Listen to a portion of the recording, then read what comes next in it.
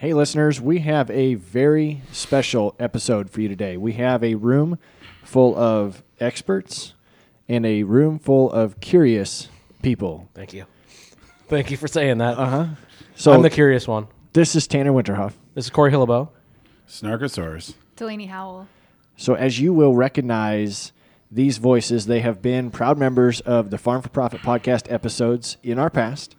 They also have their own spaces. So we are doing a crossover episode that is going to be played on multiple channels. It is on TikTok Live. It is in Twitter Spaces right now. But ultimately, this is not our normal schedule on the Farm for Profit podcast. This is not, Delaney, the normal schedule for you on Ag News Daily. It's not. This is important because we are going to be talking about what is going on in Ukraine. We are living history right now. Russia has invaded Ukraine, and that is a very large issue on a lot of fronts. Delaney, you've been handling this on Ag News daily, and the markets have been up. It's been a roller coaster of markets today or this week. What are your thoughts on it? Well, so I think it's interesting. This week is really the height of all of these components coming together. We've been teasing that Russia would invade Ukraine, since at least the beginning of February, if not before that. And we're at a weird time right now. We might be on the verge of, I don't want to say World War III, but that's kind of lingering in the back of my mind when you think about what's going on with China and Taiwan. You look at the bloodbath this week in commodity markets. There's a lot to unpack, and I think that's really why we've decided to come together. We've got some smart ideas, smart people in the room to say, here's what's going on, here's what you need to be aware of from a trading perspective, a financial perspective, whatever. So Corey, when are we recording this? This is Friday afternoon, February 25th. So it is currently 4:30 Central Time, which would be like 11:30, I think, Ukrainian. I think before I came here, they were getting bombed again at, how do you say it, Kiev? Yeah, Kiev. Yep. Mm-hmm. So just to add a little bit of color before we get into the height of this week in particular, I did a lot of research leading up to this event just because I was curious, why does Russia pick this interesting time? There is actually a historical reason why they pick the Olympics to invade other countries. So I was doing some digging a couple weeks ago, and Russia's actually done this. It's called a diversionary tactic, and I'm not going to pretend to be a military person. I'm not, but this is just what I've heard from the reading. They specifically choose Olympic times to invade other countries. Most frequently, it's been Ukraine because it's a diversion. We've got a lot of focus on the world front on these Olympic events. So Russia's been known since about 1979, when they first invaded Afghanistan, to do this very frequently during especially the Winter Olympics. They've done it in 2008, 2015. 2014 Crimea, right? 2015, because 2014, I'm sorry, you're right. In 2014, they were the Olympics were in Sochi, and I didn't realize this at the time, but I was actually studying abroad in Bulgaria, which is one country over basically from Ukraine. I had Russian roommates.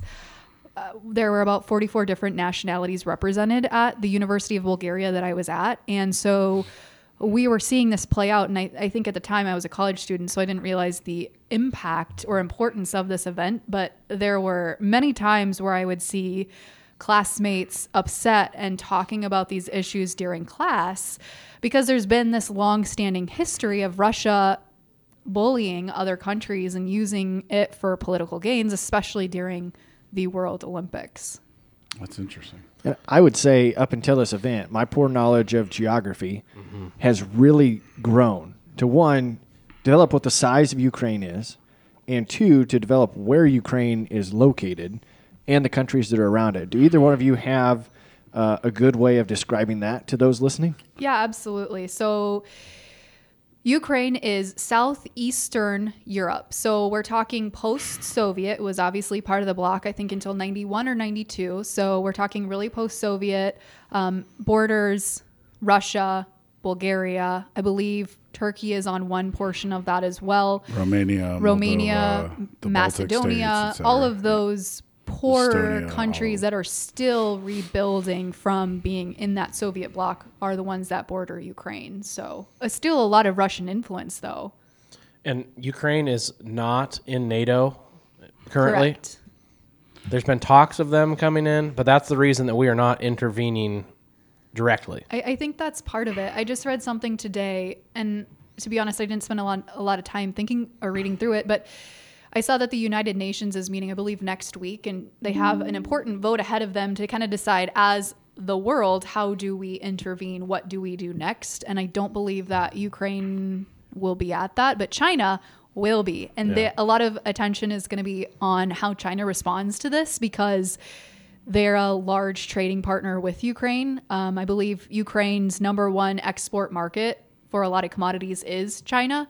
And China obviously is very buddy-buddy with Russia, and they've been threatening or looming in the background to potentially invade Taiwan. So there's a lot of other geopolitical dominoes that could fall within the next couple of weeks. Yeah. Snark, you had some good insight on your spaces this morning on who Putin is and why he's doing this and the history of that. Could you elaborate on that? Sure. So my father, I got to give you guys a little bit of background color. I'll go as fast as possible. My father is ex-Navy, 26 years, 3 tours in Vietnam. He graduated college with a printing degree, and his draft number was 3. And he said, let's join the Navy. And they put him in a riverboat driving up the north, up the Hanoi River or whatever it's called. I don't really know, but in there in the Tet Offensive, and shot at the bushes, as he describes it. That's about all he's ever said about it until I went into western Nebraska and met a guy that was a gunner in the Black Hawk helicopters. And he's like, yeah, I served with your dad. And I text my dad, and he's like, who's asking? Anyways, so from that, he went to Navy intelligence at the Pentagon in the late 70s, early 80s. We lived in D.C., and so having grown up through several of these crises, he has a very interesting take on some of this stuff. Obviously, most of you know by now that Putin's ex-KGB, he was a senior ranking official, and he is actually a Russian imperialist. So one of the reasons that he believes that Ukraine is being invaded is he actually kind of wants to take over Ukraine. At first, I thought, my initial take on just reading the situation is, much like Crimea, he's going to advance into these now separatist states. So think Oklahoma and Texas arguing, because they've been going at it for years, and saying, okay, well, we're going to free this area and let them come back to the Russian Federation. But this goes back to 1914, Catherine the Great. And I think the goal is to, when he invaded Kiev, that was the real eye-opener, right? Everybody thought he was dancing around, he was showing off, maybe he's posturing, a lot of theater, right? Who telegraphs an invasion for 15 days with 300,000 troops, tell everybody what's coming. My father had said, I think his goal is to overtake Ukraine and then threaten the Baltic states and Poland, right? He's trying to get leverage back against NATO, and for other economic reasons, right? He took Crimea, that's a big port that exports a lot of stuff, and really important to the strategic positioning of Russia being, where their ports are at and where they're located to have access to the other part of the world. So he did that successfully in 2014 in those Olympics, right? Same playbook. He did a deal with China. I read this today, $117 billion, I think. Yeah, for gas and oil with China and wheat and all the things that China needs, which is food. And then now this invasion. And so we have seen China remain silent. If you watch the Biden presser yesterday, when the reporters, when he got through the list of recorded questions and went to actual real people asking questions on the fly, somebody stood up and said, well, what's China's situation in this? Have you talked to Xi? What's the story? And he goes, I'm not prepared to answer on that. So that, I think, was a sign of weakness from our president. And it's a really interesting geopolitical situation in a sense of sanctions can take this out, but he may not care about sanctions right now. And I think that's where a lot of people underestimate him. Who knows what his agenda is? He's a madman. He's a dictator. He does what he wants. He rules with an iron fist. And up until yesterday, I mean, you can't literally even take pictures, post them on social media, and critique the Kremlin. So this has been a fascinating geopolitical event on a lot of fronts. My father brings an interesting insight, having dealt with the Cold War and pre-Reagan and then post-Reagan. And one of the things that we've all kind of gone with, because obviously Russia is not a very strong, powerful economy, but they are very strong as a nuclear power. Mm-hmm. And having nukes is a threat to everybody in the world, especially Greta for her carbon footprint deal, because I'd hate to see what climate change does with that. That's neither here nor there. That will be the only time I mention that, I promise, until the next time. But the big issue he brought up is Russia has upgraded their military dramatically over the last since 2014, while the U.S. has been fighting wars. We've been fighting wars in Afghanistan, the Middle East, et cetera. We've been trying our own deal to keep the peace in Iraq, et cetera. Finally, that's come to an end, thankfully. But it's very difficult to occupy another country that is far away from your own. So that was the big issue he had, being being a military expert, at the Pentagon. One of the big challenges in mobilizing a massive force is keeping the supply chain behind it, right? These tanks run on fuel, they run on oil, they have mechanics, they have all kinds of things. Every time those planes go up, they need to be worked on for a minute before they can do another sortie and reload with missiles, et cetera. He thinks there's a 90% chance this lasts less than 60 days, 50% less than 30 days, and 20% less than 15 days. His analysis of it, much like Hitler in World War II, he had to take France in 30 days or less. So to move that big of an army that far, that fast, you don't have time to bog down and fight guerrilla warfare. And so that's kind of what we've seen so far. His take on it earlier today when I spoke with him is he's like, he really has to take this in the next 6 to 9 days. So that gives you a little bit of color. Let me put in a quick pause because we do have some extra people tuning in with us on TikTok. Thank Cool. you. And Hi. also Twitter Spaces. We're just doing a quick special episode, weekend edition. This is going to drop on the Ag News Daily podcast as well as the Farm for Profit podcast. We've got Rupert Williams, Snarkosaurus on Twitter joining us, as well as Corey Hillebo and Tanner Winterhoff from the Farm for Profit podcast. Guys, if you have questions, shoot one of us a DM. We're monitoring our social media. We're going to get this posted hopefully later this afternoon on all of our podcasting platforms. But there's a lot to unpack, so we really appreciate you guys tuning in with us. And Corey, I'll turn it back to you. So I'm going to jump in. Tanner, there we go. Yep, Tanner's going to jump in. So nothing like referring to yourself in the third person. But but a couple of things that you said, Snark, during this time period is you referred to NATO. And not everybody's going to understand what NATO is. So I just want to get that out there. It's the North Atlantic Treaty Organization, also known as the North Atlantic Alliance. And that's 28 European countries and 2 North American countries that are aligned, that are Canada together. is the other one. Yep. So that's why it's important in Putin's eyes for Ukraine to not join. It becomes a network of support and Right. continue to rally around.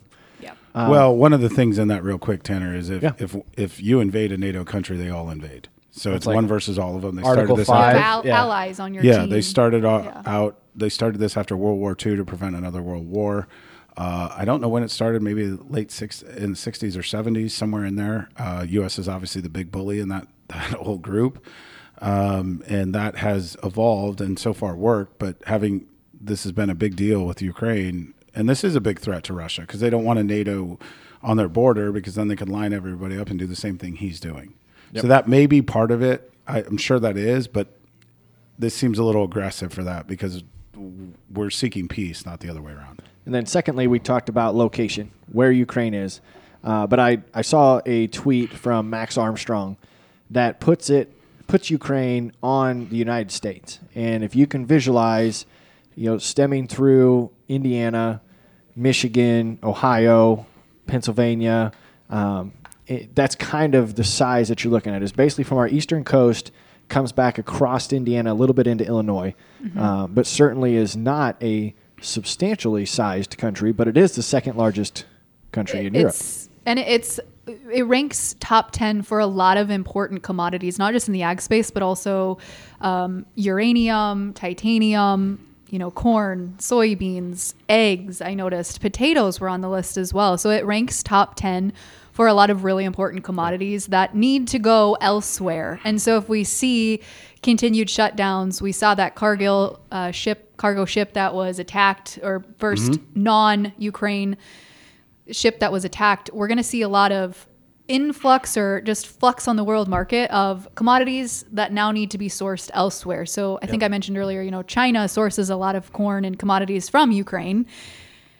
If borders are shut down, if they can't get crops out, if they can't get into the field because there are now other things they have to deal with, we're going to see a large shift in supply and demand on the global front. And I think that's really a good segue maybe to talk about commodity markets, Rupert, and why we saw the volatility we did this week is just some of those factors that are going on in the background.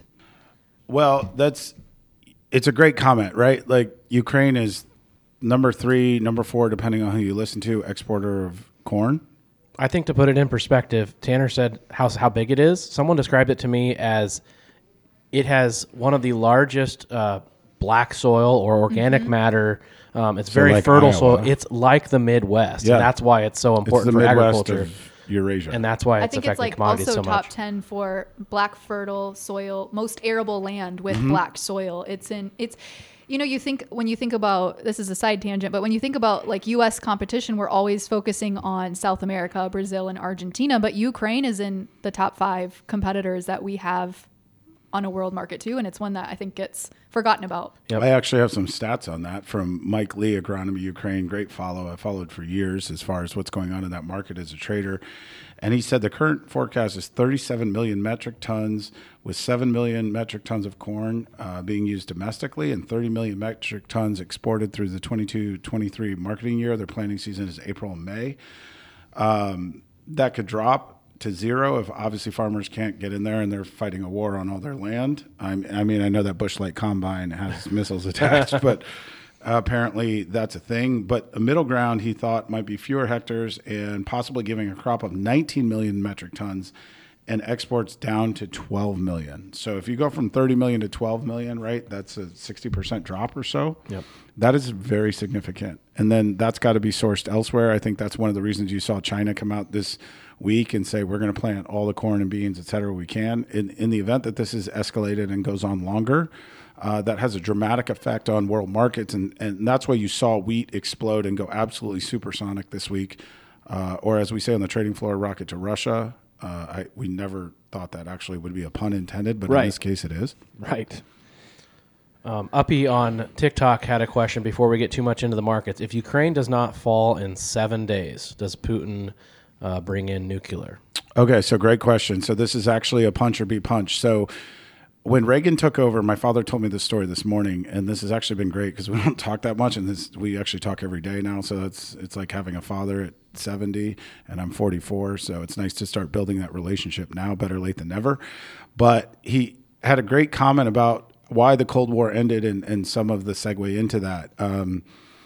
When Reagan took office, there was an idea that mutually assured destruction was the reason everybody stopped. But in a nuclear war, if somebody launches at you first, you may not be alive to launch second. Mm-hmm.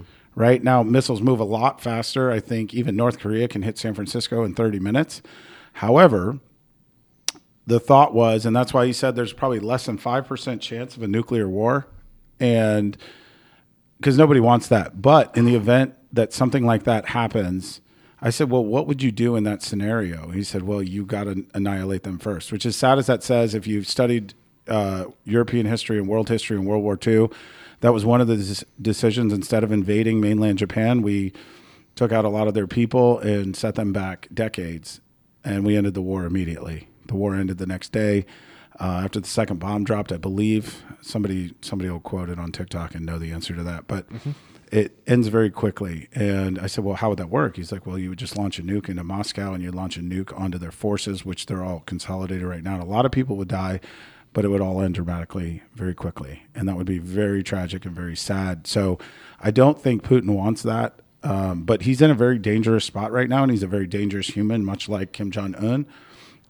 Playing around with nukes is not funny. And there's a scenario here that I saw that I was talking about with a guy, a producer. And what's interesting about this war specifically is, one, it's all over social media, TikTok. Yeah, and that's been, I'm going to hop in for a second. Yeah, That's been the thing that's so different about this war, or it's not a war, so I don't want to use that term. It's conflict. Yeah, this conflict is so different from a media perspective. Is you think back to even like the Afghanistan war, we didn't have social media. We didn't have the ability to share, I'm going to say, our stories on such a wide scale. And, you know, you go on Twitter, you go on Facebook, you go on any sort of social media site.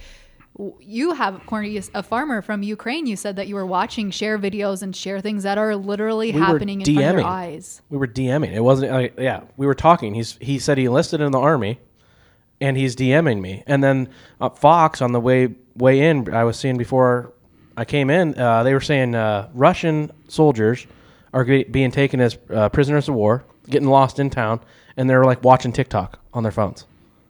Well, it's interesting to think about. They don't know how dedicated they are. Well, and you think about it too. I don't know if anybody saw the island. Snake Island. Yeah, Snake Island is what it's called. And there's 13 Ukrainian soldiers on there, and a Russian warship says, surrender, we're going to blow you up. And the guy turns to the other guy and goes, should we tell him to GFY.ag? And the guy goes, might as well. And he goes, this is your last chance, yes or no? And he said GFY.ag. He left the .ag. That's a shameless plug. But he said GFY, and then they blew him away. I think this is their Alamo. So it's very different when you've got one country invading another that they don't know why they're there. I mean, you think about why when we were in Afghanistan, obviously September 11th, some of you guys were too young to remember that.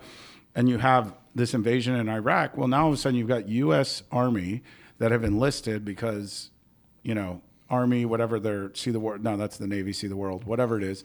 And now all of a sudden they're fighting a war they don't care about. They don't know anybody, and why are we here? Mm-hmm. And in this case, you got a lot of Russian and Ukrainians that have family in Ukraine or former Soviet Union, Eastern Bloc, whatever. And there's a very strong Russian nationalist group in Eastern Ukraine that may have migrated to Ukraine for whatever reason, but they still, through jobs and through, are Russian. Yeah. And so now you've kind of got brother against brother. This is almost like a sort of a civil war. Yeah. I mean, and to me, that's what's so interesting about this is I saw that report of, 18-year-olds, kind of like you said, they've been conscripted. They have 300,000 people in their military. They're not all enlisted on their own. They're kind of forced into it. They have nothing else going on. And they go, wait, we didn't know we were going to go fight. Now, I don't know how true there's as much misinformation out there and propaganda on both sides. But if you think about if Putin sends in 300,000 troops thinking he's just going to roll over Kiev, and all of a sudden that doesn't happen, and these people start watching TikTok videos of Uppy or somebody else that's watching at home, and they go, wait, that's my friend. I'm not going to shoot that guy. And we have a different culture now. We have a world that, young people, all of you in this room, I'm 44, you guys are sub 30, but it's a different world between our generations. I barely know how to change a home screen on my phone, and they grew up with technology. They have friends all over the world. Now all of a sudden this changes things when you start thinking about the impact of what you're doing. And he could have underestimated that. So I just want to quick recap for those of you tuning in with us on Twitter or TikTok. This is a Farm for Profit /Ag News Daily /Go Farm Yourself special edition podcast dropping later today. We appreciate those of you that are tuning in live with us. But Rupert, I want to add something to what you just mentioned. When you look at the difference that we see in this war, remind me what you're talking about, because now I've forgotten my train of thought. Okay, so the difference in this war is there's social media. We didn't have any of this before. I mean, I was watching a video today of a guy driving through, stopping at a red light where there's missiles flying at him. And then everyone's like, well, the video is wrong. It says 21. Well, he probably didn't set the date and time on it because he didn't care. But today's date was the actual date. And now us at home in America are affected by that because we can actually watch it or wherever you're listening from around the world. The thing is, now all of a sudden, you've got the whole world watching. You're seeing the tragedy of war right in front of your face. I'm sure you guys all saw that plane that was launching stuff into a farmhouse or whatever they were blowing up. And you start seeing it firsthand. Well, this goes away from Top Gun and the sensationalism of Rambo, First Blood, Part 2, 3, whatever. Great movie back in the day. Or Platoon, this becomes very real. Imagine watching Vietnam in real time, and you would see all the tragedy that was happening to all these villages and everything else. Well, that changes world opinion really fast. Somebody I was talking to earlier today about the draft. My father's draft number was like 3. Had graduated college, so he had no exemption. And they were picking people up on buses right as they got out of school. I mean, it was chaos. Well, nobody actually saw that. It was just like the people that were witnessing saw it, and then they didn't text back home, you'll never believe this, and here's a video of it. Well, now people are watching this. The whole world's watching, and that changes sentiment. And that jogged my memory, so thank you. So I think the other thing is that I've read a lot about was you shared the percentage of how quickly this thing ends and the likelihood that happens. And maybe we can recap that again here for those people that are just tuning in with us. But the other thing that I have been reading just a little bit on, enough to make me dangerous, this I think was put out by Jim Wiesmeyer with Farm Journal. He was kind of going through the policy side of it. Like, how does this thing end? And how do we do it in a way that doesn't get all of those people that are drafted and listed that didn't want to be, didn't sign up for it? How do we get them peacefully to a resolution? And so he was kind of prefacing it with the idea that the maybe non-violent way to get that done is to attack China's SWIFT system. So I just listened to a podcast on this the other day on Planet Money talking about the SWIFT system. And SWIFT is basically, all caps, I believe it was started in Belgium, but it is the largest international banking system. So if I, U.S., want to send money to Bangladesh or Ukraine or wherever, or you, it's the safest way globally to exchange money, bonds. Let's put safest maybe in without crypto. Bitcoin. Right. I was gonna say, no blockchain blogger. system, Yeah. and it's been Correct. hacked. That's right. by- It's how banks exchange money. Right. Period. And so he was prefacing that perhaps the way we get this thing done is basically to cut Russia off at its legs and somehow, take them off of the SWIFT. I don't know exactly. Well, so I can expound on that. I was watching the Biden presser, and a columnist asked that question in D.C., and it was a great comment, right? My friends are bankers. I have a friend here that's an ex-banker, and I don't really like bankers, but that's neither here nor there. The SWIFT system is incredible in a sense of it's the pre-blockchain to banks exchanging money. It's antiquated, but it works. And if you cut off somebody from SWIFT, you're basically saying, I don't have any cash and I'm going to go to the bar or wherever, convenience store, and I'm going to buy something and I try to use my chip card. It's not working. Well, all of a sudden, all these balance of payments that Russia has, they can't pay anybody. You cut them off from the system immediately. All of a sudden, you cut off all their funding everywhere. So now it's done on credit, IOUs, et cetera. And then you find out who their real allies are, right? And Biden was pressed on this after he got through his list of pre-posed questions that he knew the answers to. And he blamed Germany, Cyprus, Hungary, et cetera. And yet the U.S. is the biggest player in that, and we probably could push the buttons on that to turn them off, and we didn't. I asked that question on Twitter yesterday. Some people responded, well, Germany's still buying oil from Russia on prearranged deals and all this stuff, and they need to get paid. Everybody needs to get paid. And now India came out today also and is enabling them to go through them. So now you're starting to see who the real allies are. I thought the Indian news was absolutely shocking because they typically are a neutral country, albeit a nuclear power. They don't have a big military, and they depend on other people playing nice with them. That being said, you cut that off immediately. You cut them off at the legs, and they wouldn't do it. And that was what's so frustrating about these sanctions is, you froze VBT, the second biggest bank in Russia, froze all their assets. You're not stealing their assets, you're freezing them.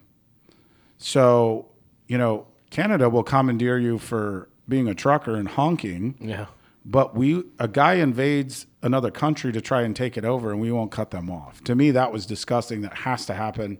And I think that brings Putin to make a real decision very fast. I think what he knows right now is the West leadership across the board. This isn't just the U.S. You're talking about a whole coalition of countries that is afraid to do the things they need to do. And that's what we're seeing right now. And when he finds out it's sanctions and then he finds out it's not that, well, let's roll coal. Let's just send it. And that's what you're seeing right now is an invasion that he's not afraid of it at this point.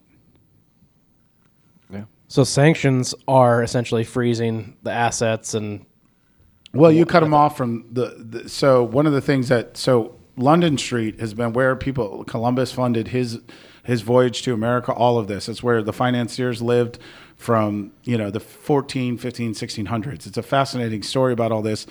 But if you cut off Russia's ability to raise money, leverage debt, whatever, issue bonds, do all kinds of things, whether it's oligarchs or billionaires. So they're run by a country of billionaires and then really poor people. And if you cut off all of them immediately, all of a sudden you've got a different situation now. Now you've got them, the rich people that typically run a lot of these things behind the scenes without anybody knowing, whether that's the U.S. or anywhere else, that are really experiencing a lot of pain. But the one wild card I think is, let's just say we do cut them off or we start to make those moves to have happen. We don't know. The wild card is China. We don't know what they're going to do. And we've heard, I'm sure we've all heard, rumors or allegations that perhaps China would use this as an opportunity to invade Taiwan. And then what does that do to change the global scene? So I pulled this email up. A reporter friend of mine emailed me this. Governor Branstad was at Iowa State campus about a week week and a half ago, and was pressed on this issue. And of course, this is pre-invasion, but he was pressed on this issue to say, will China use this as an opportunity to invade Taiwan? And he said, I'm just going to read this or paraphrase this a little bit, but he said that China's goal has always been to reunite Taiwan with the mainland. All the way back to 41. Absolutely. And China's leaders have always thought of Taiwan as a long-term goal. So he said that the National People's Congress is gearing up to reappoint a president, and Xi is obviously still the likely candidate, so that has its own separate geopolitical issues in itself. But he said that China is likely to expedite the goal of taking Taiwan back. And he said this, Russia-Ukraine's tensions are likely going to be a trigger point for when that happens. It's already happening. I mean, I talked to Snark yesterday. My biggest fear is China taking over Taiwan because of the weakness that's going on in the world. This morning, headlines, I texted Snark at 6:30 this morning. China's flying jets over Taiwan airspace and posturing, and China blamed the U.S. for Russia's invasion. For sending 5,000 troops or something like that to the border and some tanks. So, and that's, to me, that was why markets tanked today, or that's what I knee-jerk reaction there. But if China goes, that's a bad problem because we need them for trading. Well, that's a really big problem. In fact, it's interesting that Brant said that obviously he was ambassador to China. My father brought that up 2 days ago. He said, well, China's wanted Taiwan since 1941, right? They separated, and when they fought their war, that's kind of where they all congregated, and they haven't been able to grab it back. Taiwan is very strategic from a port perspective, from an imports perspective. A lot of our beef from the Midwest goes through Taiwan first to mainland China through back doors. And that's why you saw the beef markets tank also with this. And it was like, well, that's kind of a weird reaction. Grains are supersonic and feed costs are getting more expensive, and pork and beef went lower. Well, why wouldn't they just follow grains, right? If this is what this is all about. And so I actually think, I don't know if this is orchestrated. I don't want to get too tinfoily, although it would keep me warmer here in Iowa, I think you've got a situation here where this potentially is an orchestrated move. If you start looking at all the pieces behind, and let's say we're not insiders, which I'm definitely not, but you start watching how these dominoes are falling, and then this invasion that's actually happening, and it's taking the whole world off China, Taiwan. What if the whole play was Russia invades, causes a distraction, moves back to these separatist parts, annexes them just like they did Crimea or have a fake vote or whatever, and China takes Taiwan? I've said this multiple times on Spaces the last couple of days, going back to, I don't know the year, but let's say it's in the last 10, 12 years, China has been building man-made islands in the South China Sea. That starts at Taiwan and then all the way around to Singapore, and that's one of the busiest shipping lanes in the world. Well, now all of a sudden, if they put a barrier of islands, think about it like a toll booth, they control the most powerful shipping lanes, all of a sudden, they control the world's trade. Well, that's a big strategic economic weapon that they can then use to shut that off if they need to. First, they just build the islands, and then this was in The Economist years ago. I remember reading about it before they went downhill, and I had to cancel my subscription. That's neither here nor there, a separate podcast. But they also said that the next step was to weaponize them. Okay, so you put missile bases on that. Now all of a sudden you make it very difficult for a Navy, which moves very slowly, to go through there. Right? So the U.S. Pacific Fleet has been there forever trying to patrol it while they're building these things. Now, this is a breakdown in foreign policy going back years, right? So this is what happens when you have no foreign policy going back to 2010. Well, all of these things have been set in place, and now all of a sudden this is happening, and we're all like, what happened? So that to me seems like an obvious thing. Obviously, that has massive ripple effects for the U.S. Agricultural system, given how much we export, especially pork. China's got 1.6 billion people, and they all eat pork. So if we could just get them to eat beef, shameless plug, the beef market could go supersonic, and then feeders could return to buyer cry. So the interesting side, as the banker in the room, is the exact situation of where we thought the United States economy was headed with inflation. Mm-hmm. And what that was going to do from the Federal Reserve in order to boost interest rates to halt or stifle or whatever word you want to use to try and control inflation. And if this act from both Russia and China create a different trajectory for the United States economy. That could alter interest rate hikes, which could either send inflation skyrocketing because we don't have the confidence to try to stifle that. And we don't have the manufacturing base anymore. Right. So you look at the way that this could affect our economy, but I'm curious, Corey, on the farm side, because that's a majority of the people that we're talking to right now, Friday afternoon, early evening, as we put this special project together between Ag News Daily and Farm for Profit and GFY.ag. You're sitting here. You quit doing what you were doing today to come in and be on the mics because you thought it was important, but why? Well, first of all, I was gladly quitting what I was doing because the pigs are not very healthy right now. But I'm just generally interested. Markets have been an emotional roller coaster. They're worse than Snark's Ginger this week. She loves you till she hates you till she loves you. It's been love and hate all week. I mean, one day you're rich, the next day you're just losing it all. Where are we going to go? Yeah, I can attest for losing it all. We made a minor miscalculation because we were also watching this and thinking, how can we get involved in this? At the time, how can we get involved in this short-term pop? And I was looking at, some option strategies, using this as a short-term gamble. Like, let's get in, get out, make some quick money, and be done. Yeah. And we bought 2 May corn calls on Thursday morning at the open, and they did the exact opposite of what we wanted them to do. So Rupert and I were talking a little bit before we got in the mics about, like, how do we as producers take advantage of this? Like, when do we buy in? Do we buy in? Is this a short-term dip?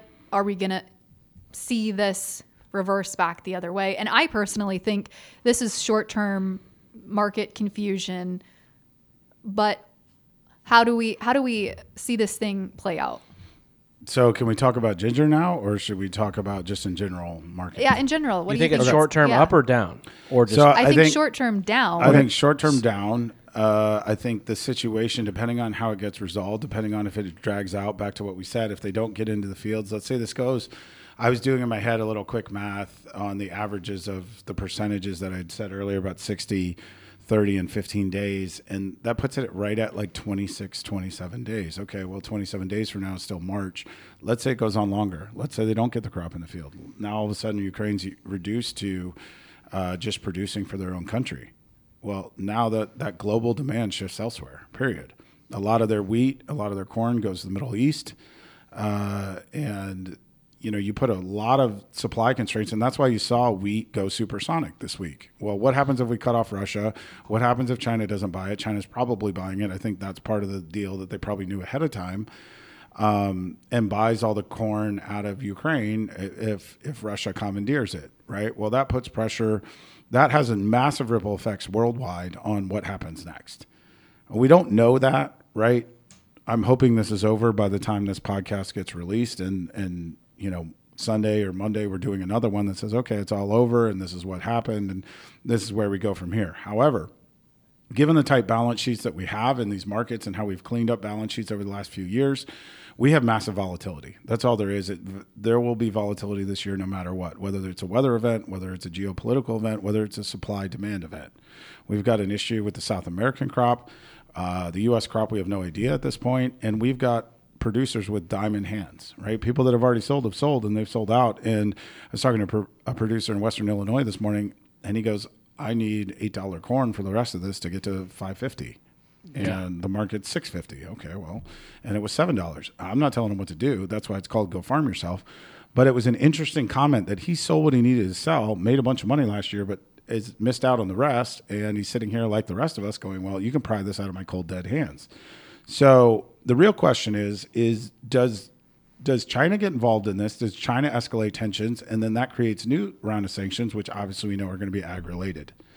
And I think that's what the market was doing today. I think what's scary right now with markets is you had this massive run-up in late January, or beginning of February, which is coinciding with this mobilization of this military. It's easy to look back and say now, and I think this is pretty obvious, anybody that's been involved in markets, there's obviously people that know more than everybody else. And all of a sudden, we took off for 9 days, and beans went from $14 to $16 in literally 9 days. We're talking 2 weeks, $2 a bushel. Well, if you're a farmer, you're loving life and you're wondering what happened, but I'll take it. Then this conflict escalates, and then it's back and forth, and there's headlines every day, and we're up and down and a lot more volatility. And then the market goes kind of sideways for a week and a half, and then all of a sudden there's an invasion this week. And that's what you saw. You saw this explosion in price. And one of the things about something like this that's not programmed in, it's not on the schedule, it forces everybody in the market, whether you're a commercial or producer, an end user, whatever, that's involved in ag markets, you have to buy, sell, or do nothing. You either sit on your hands and hold if you're short, or you have to buy it back, or as a seller sitting on the last of your grain, you sell it or you don't sell it. It's just everybody has to make a decision. And that's what we saw with markets this week, and an incredibly volatile week. And so I don't know if that plays into the answer of that, but all I know from here is this is a very dynamic situation, and it's important to be flexible. So buying calls is not necessarily a bad idea. We had this massive up move, and the way markets top, market's job is to inflict the most pain on the weakest hands at all times. So when Delaney's. When we first had this announcement on, Monday or whatever, Tuesday, markets screamed higher, and they should. If this goes on for a long time, if there's some sort of more escalation of war, if China gets involved in it, who knows where this is going? Well, we're one of the biggest food suppliers in the world.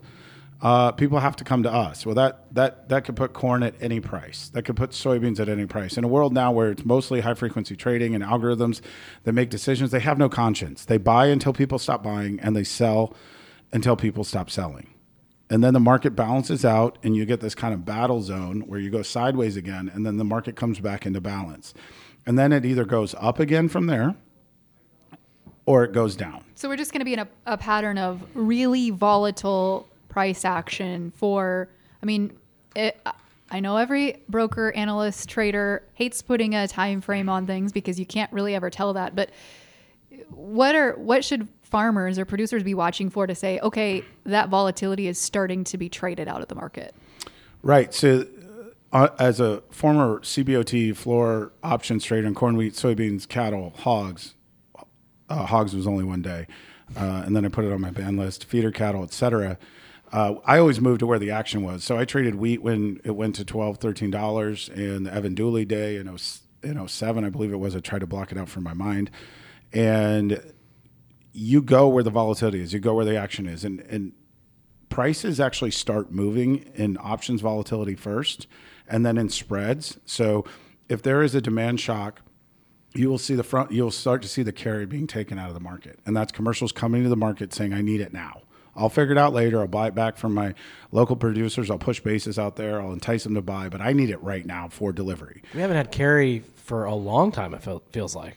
Well, and what's interesting about this move is you would have thought front month beans would have gone supersonic relative to everything else, and they really didn't. Everything kind of just traded with. Obviously, new crop is a different story, but just in old crop, we're talking right now, you didn't see this massive spike in spreads, which I thought was really odd. You had the May, which is you have March, which is in delivery, went like 5, 6, 7 cents over. But you would see that thing, if this was a real demand shock, you'd see that thing go 30, 40, 50 over, whatever, because that means we don't have it. And you're begging somebody to sell it to you. And that's why you're pushing that price so dramatically to entice you. Go, well, this is going to be your best price, even if you wait 3 months. So that didn't happen. We saw these massive moves in markets. We have this trading robot at Go Farm Yourself, GFY.ag. Find us on Twitter, GFY_ag, where we put out what the robot does. And what she does is her name's Ginger.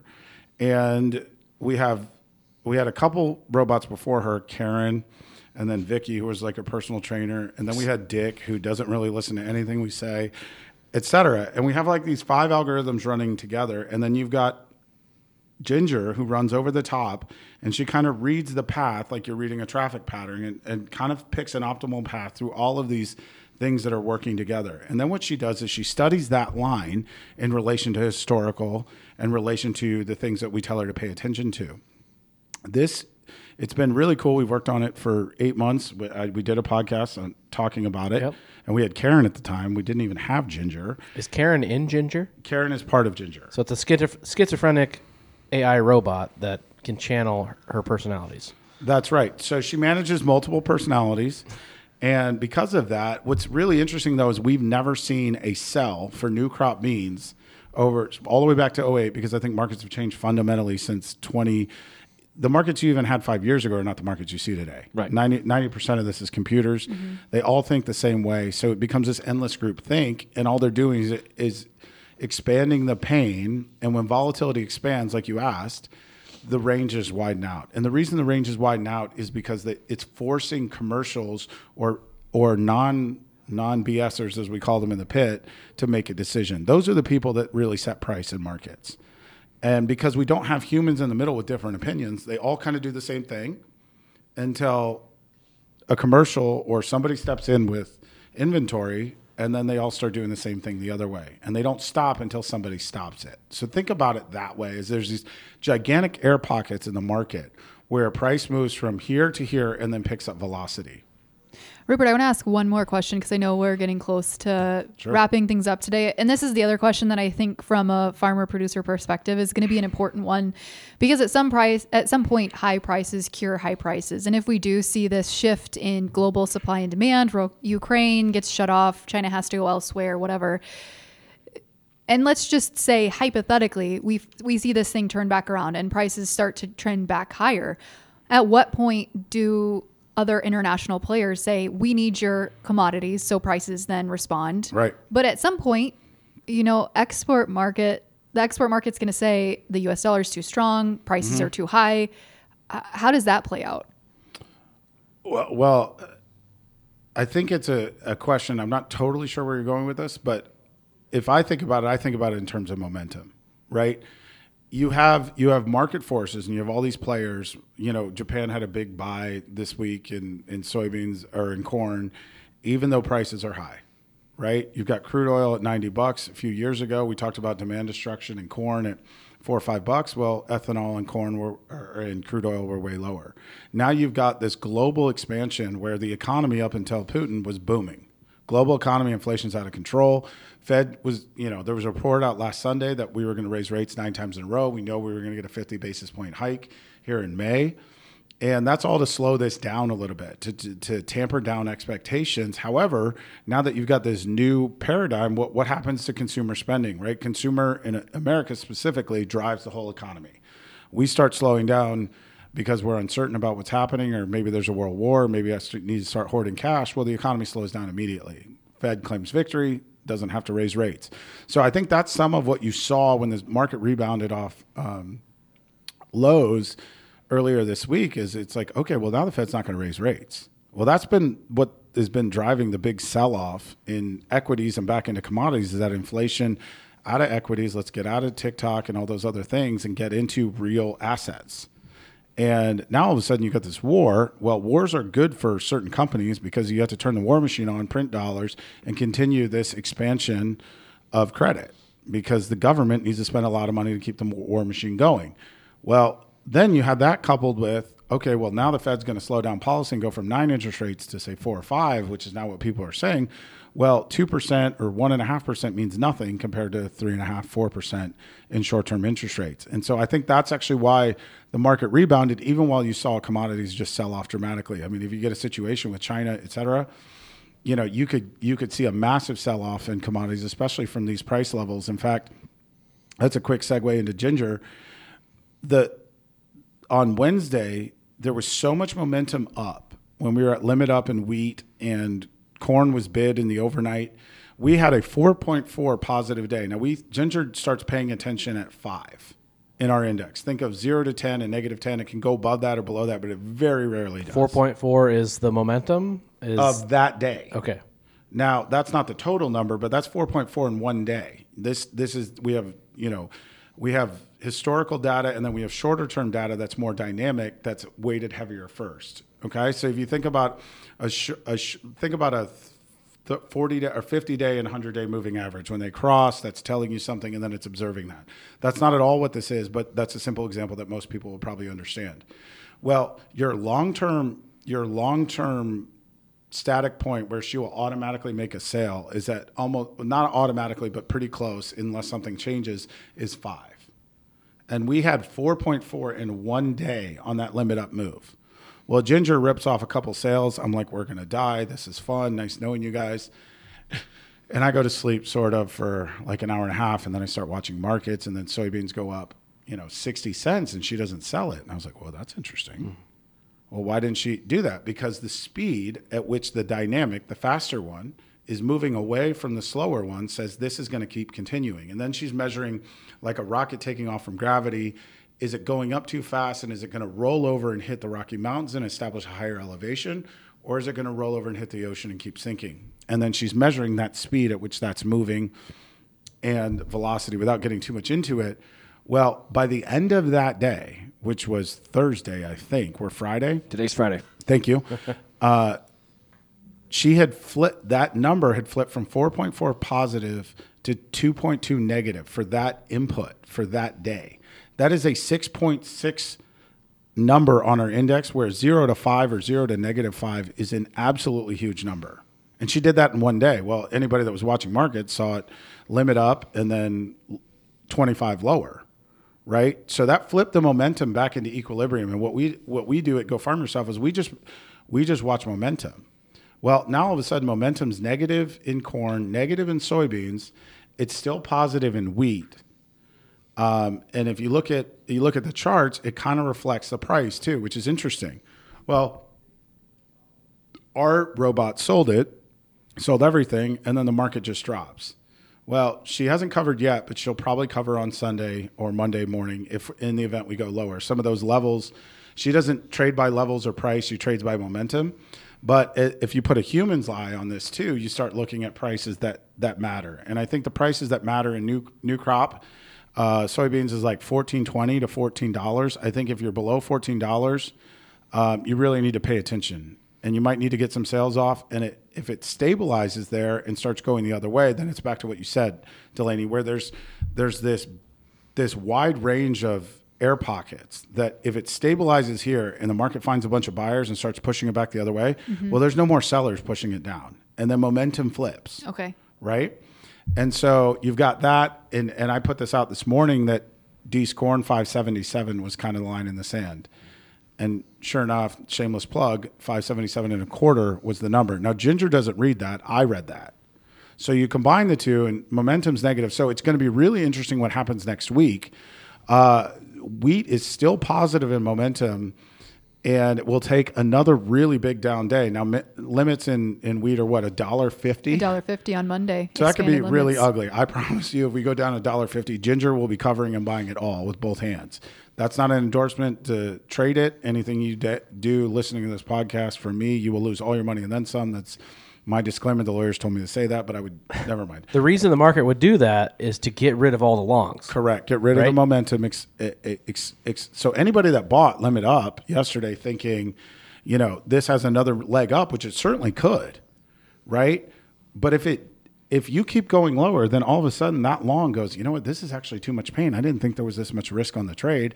And I think long-term we're going to $10. And that's one of the dangerous things about day trading and turning farmers into traders is now you're getting whipsawed like the rest of us, right? You produce a product, you have a margin. There are other ways to re-own that product on the board. Delaney, you did it earlier this week where you bought a call. I just to set that up, like I had that mindset going into it, like I could lose this money, and that's okay. And I was okay with that, but I knew that was a possibility. Obviously there's a lot of volatility in the markets. I knew that heading into it. So by no means I'm saying that's what other people should do, but and you it's a made good a decision experience. based upon your own operation. Exactly. Correct. Yep.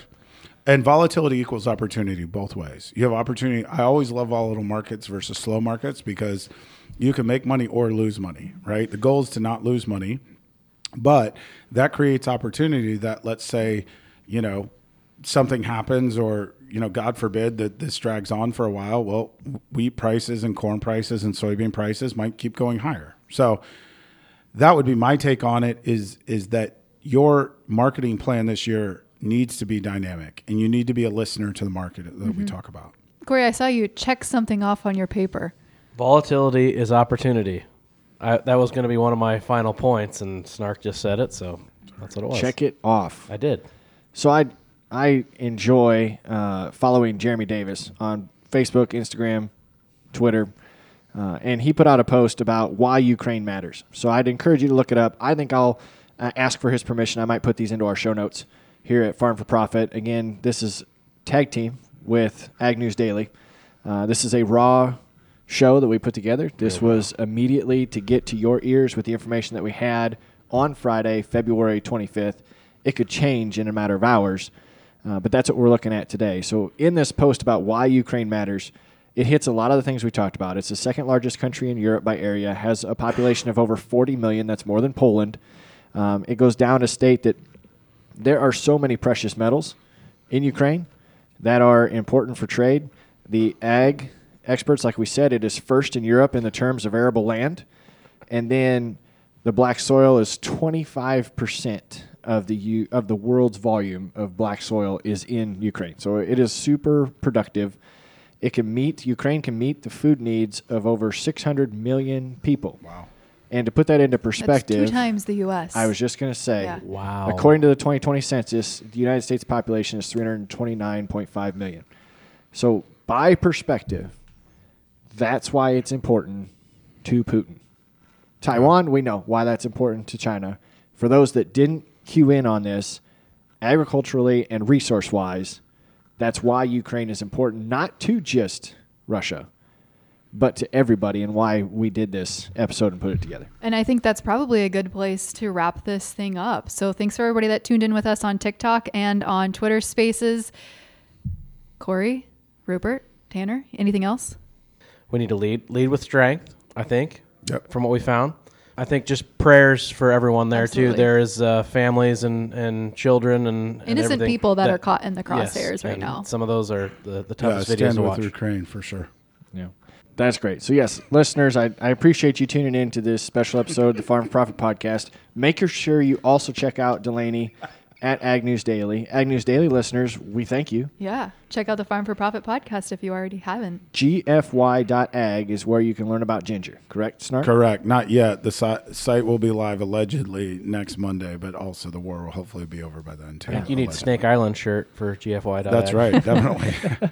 That's right. No, that's great. I appreciate you guys coming up to our studio and hanging out and delivering this message. I know it is timely. I know our listeners and farmers and business people need to have the latest information from sources that can be as close to independent as possible. So that's Thanks what for we've having got. us on. If you guys want more, make sure you reach out to us. farmforprofitllc@gmail.com. Delaney? Yep. Or at Ag News Daily on Facebook, Twitter, and Instagram, or info@agnewsdaily.com. If you want more, let us know. And make it a good day. Make it a good week. Keep your head up. We'll get through it.